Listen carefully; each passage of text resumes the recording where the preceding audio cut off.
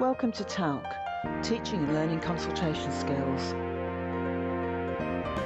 This is the TALC Talks podcast, helping everyone who sees patients to improve their consultation skills, to get better outcomes, and this approach can even increase your job satisfaction.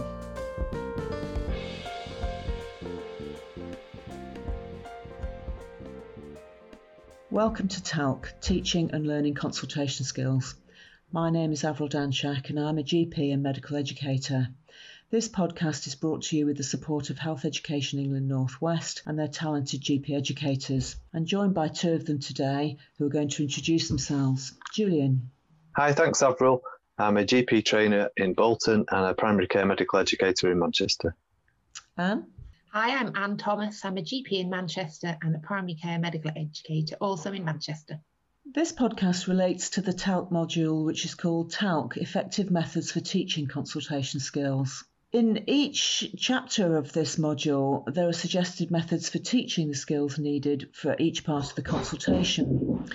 And this whole module focuses on teaching as a skill in itself, which can be learnt continuously developed by educators. There are different kinds of effective teaching methods for helping clinicians learn consultation skills. Initially, educators will need to use methods that engage clinicians into this subject matter and help them see its importance. Then everyone needs to develop their feedback skills. Finally, there are specific teaching methods to develop skills, including how to make skills rehearsals effective, exploring specific skills like active listening. More complex methods like role play and video problem solving can also be used to get really deeper into the skills needed for effective consultations. These are all described in detail in the modules. Today, we're going to explore some of the material from the chapters called Helping Participants Get on Board with Consultation Skills Education, which is about building basic concepts, and Am I Nearly There Yet? Skills for Receiving and Giving Effective Feedback. Julian, could you start us off by telling us about the mapping exercise that you use to help people learning consultation skills get their learning off to a good start? Thanks, Avril. Yeah, one of the exercises we use when starting off consultation skills teaching with our Manchester trainees, but this could also work in an individual setting, is to start by exploring their experience and knowledge of the clinicians' consultation frameworks.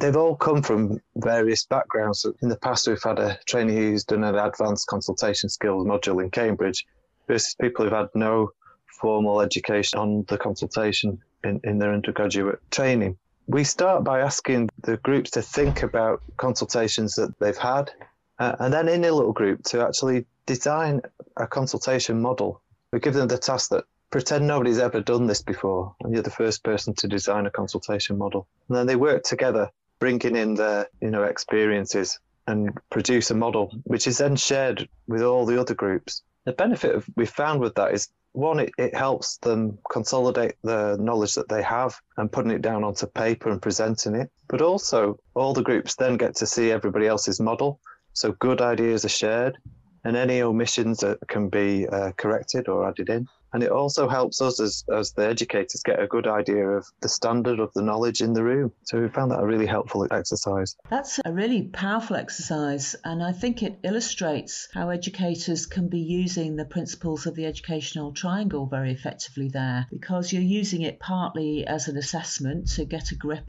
on what your particular group is like, what they know already, what they might need to learn about, what their own attitudes are. You're introducing the idea of the fact there might be a set of objectives for the consultation, that there might be a kind of almost a curriculum for the consultation, that there are certain tasks which are going to be achieved in the consultation. And you've used an experiential method to get people talking, to get them to produce something themselves in real time, to share something on paper. And that's a very powerful way of using all those different aspects of training. One thing I think is very important when we're doing consultation skills training is to understand and help our participants to understand that there are certain tasks of the consultation, for example, to gather the right information. But knowing that you've got to achieve that means that you also need to learn what skills you need to do that. So I'm just thinking about how we develop skills and how we improve skills. We know that if we practice a skill, it makes it permanent, whereas we also know that if you get feedback on a skill, it helps you to make perfect. So I'm thinking, Anne, what do educators need to do to help people give and receive feedback more effectively? It helps to go back to thinking about what feedback is. Unfortunately, often our trainers, they equate feedback with criticism, which is really sad, actually. And they've often had some quite negative experiences of ineffective feedback. We hoped to bring them to understand that effective feedback has specific elements to it. Most of them will appreciate that having feedback that is specific, it's against a measurable standard, it's something that's achievable for them and it's realistic, is better than sort of nebulous, non-specific comments that many of them may have received as feedback. So we think of these as SMART characteristics, as SMART.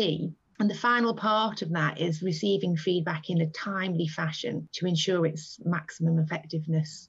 When we do a feedback session with the clinicians in training, we get them to really think about feedback that they've received in the past, about effective and ineffective feedback, and to really draw out what made it either of those things. And often, if they're thinking about ineffective feedback, we get these themes of non-specific feedback or feedback that had personal or emotional content that was just unhelpful. And then we ask them in a group to think about how that feedback would have improved and what effective feedback would really look like. In addition, we've also used a sort of group exercise to reinforce this. So it's usually a pretty fun exercise in a group. We'll begin by asking them just to get a pen and a piece of paper. And then as a group, we'll just ask them to draw a horse. So we give instructions. We say, we'd like you to create an image that's recognisable as a horse. It's usually quite a good thing to do in the group. A bit of surprise often, a bit of laughter sometimes. But the group will then get on and create an image for us. Can I just ask you, Anne, do they do this as individuals or does the whole group produce one big horse? No, sorry, Avril. Yeah, no, they as individuals. So they've each got a pen and paper. Right. Individually, we want them to think about the instruction and draw themselves for us to see, but on their own, an image of a horse. Okay.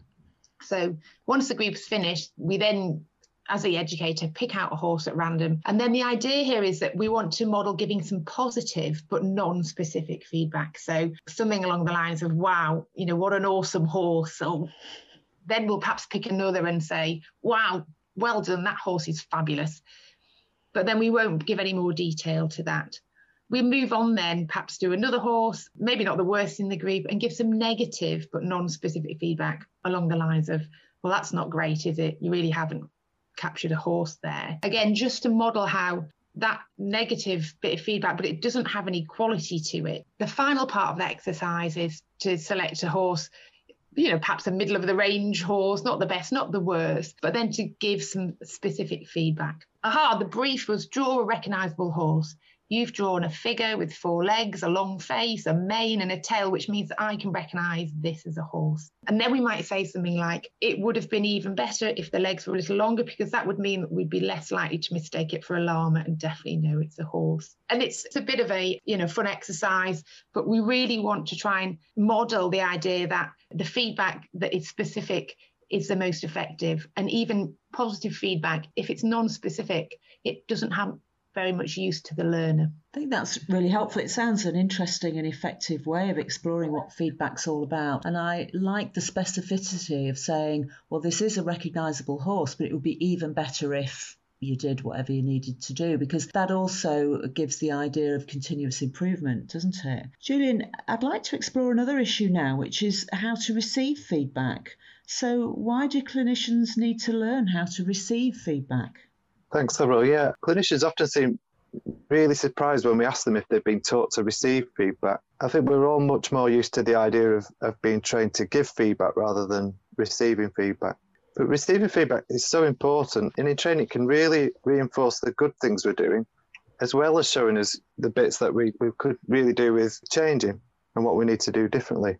I suppose this can be a bit of a challenge at first. Like any new thing, it can be a difficult concept and it might need a little bit of understanding and practice. We use various exercises to practice this and introduce different concepts. And the first concept is bringing in gratitude for feedback, whatever the feedback might be. So when the feedback's delivered, having a pause, maybe a deep breath, and then thanking the person for that feedback. It may be that you don't necessarily feel that thankful for the feedback that you're receiving, but just by putting that pause in and thanking the person for spending the time, giving the time up to give you some feedback, can actually help just let the emotions settle down when we're receiving something. Very often the clinicians we work with will talk about experiences that Anne alluded to of, where feedback wasn't that helpful. But again, by bringing this concept in of being grateful and pausing, that can really help us take what needs to come out of the feedback. Once the emotions are settled, it's then good to practice the curiosity. So asking some clarification questions. Can I just ask what made you say that? Or can I clarify what you meant? And then taking it to another level to ask questions to how to improve. So how could you suggest that I could do that differently to improve? By practicing various exercises on this and then taking the concepts away and practicing receiving feedback with other people, the clinicians often report this being a massive sea change in their training year that we spend with them in ST3. Julian, I'd like to give you a bit of feedback about that exposition. I think it was really helpful, and particularly this idea of saying thank you for that feedback so that people can let things sink in and then following it up with curiosity. I think both of those seem like very practical suggestions. Thank you for that feedback, Avril. It's okay. I think learning to give and receive feedback must be a critical part of effective teaching and learning of consultation skills. And there are some specific skills for trainers here too. So Anne, I was wondering if you could say a little bit more about giving feedback. There's a method called SET-GO. What's that all about? Yeah, so SET-GO is an acronym. It's basically a method of giving some structure to feedback, and it's an outcome-based method. The first task really is to ask the recipient of the feedback to say what they see. So this is about describing and actually giving some encouragement to describe what they see rather than give a sort of overall view of it. That's the S. We ask then what else they might see. So this is the sort of consequences, and again in descriptive terms. And then there's an opportunity for the person who's giving the feedback, perhaps a trainer, to add to this, to say what they've seen and what else they've seen. And then the next part is to really ask the recipient of the feedback to think about what they've seen, and then to proceed to perhaps identify together what are the goals, what are the, if they've noticed something, what are the areas for improvement, how do they feel about going forward. So that's really giving the learner an option to think about how that might be achieved. And that's the options and offers, which is the O of SET-GO, of what would be the next steps. And once these issues have been identified, then the educator's job here really is to help the clinician think about how to develop a new skill. And that's perhaps using something like we've discussed before, like a skills rehearsal. So it sounds like in this, the trainer's going to focus attention on a particular bit of the consultation and say something like, well, what did you see happening when you were asking about this patient's chest pain, let's say? And it might be that they asked a lot of closed questions or something like that. And what were the consequences of that? Well, perhaps some of the patient's cues or clues weren't picked up. What did you think about that? What effect did that have, or what got missed? And then it directs attention to the task of the consultation, doesn't it, in saying what's the goal? And then the options is really about the skills you need to achieve that goal. So, actually, maybe I noticed the patient was trying to talk about their family history when you were just asking them closed questions, but the goal might be to explore that in detail. So how would you pick up that clue and what would you do next? So that sounds like a much more structured way of giving feedback, and will help educators, I think, to be more focused about what they're doing. Because as you said at the end, both of you commented on how, having identified the area to be improved, there needs to be something about how to learn and teach specific new skills. So Julian, I wondered if you just wanted to outline how the TALK resources can help with teaching and learning of the specific skills identified.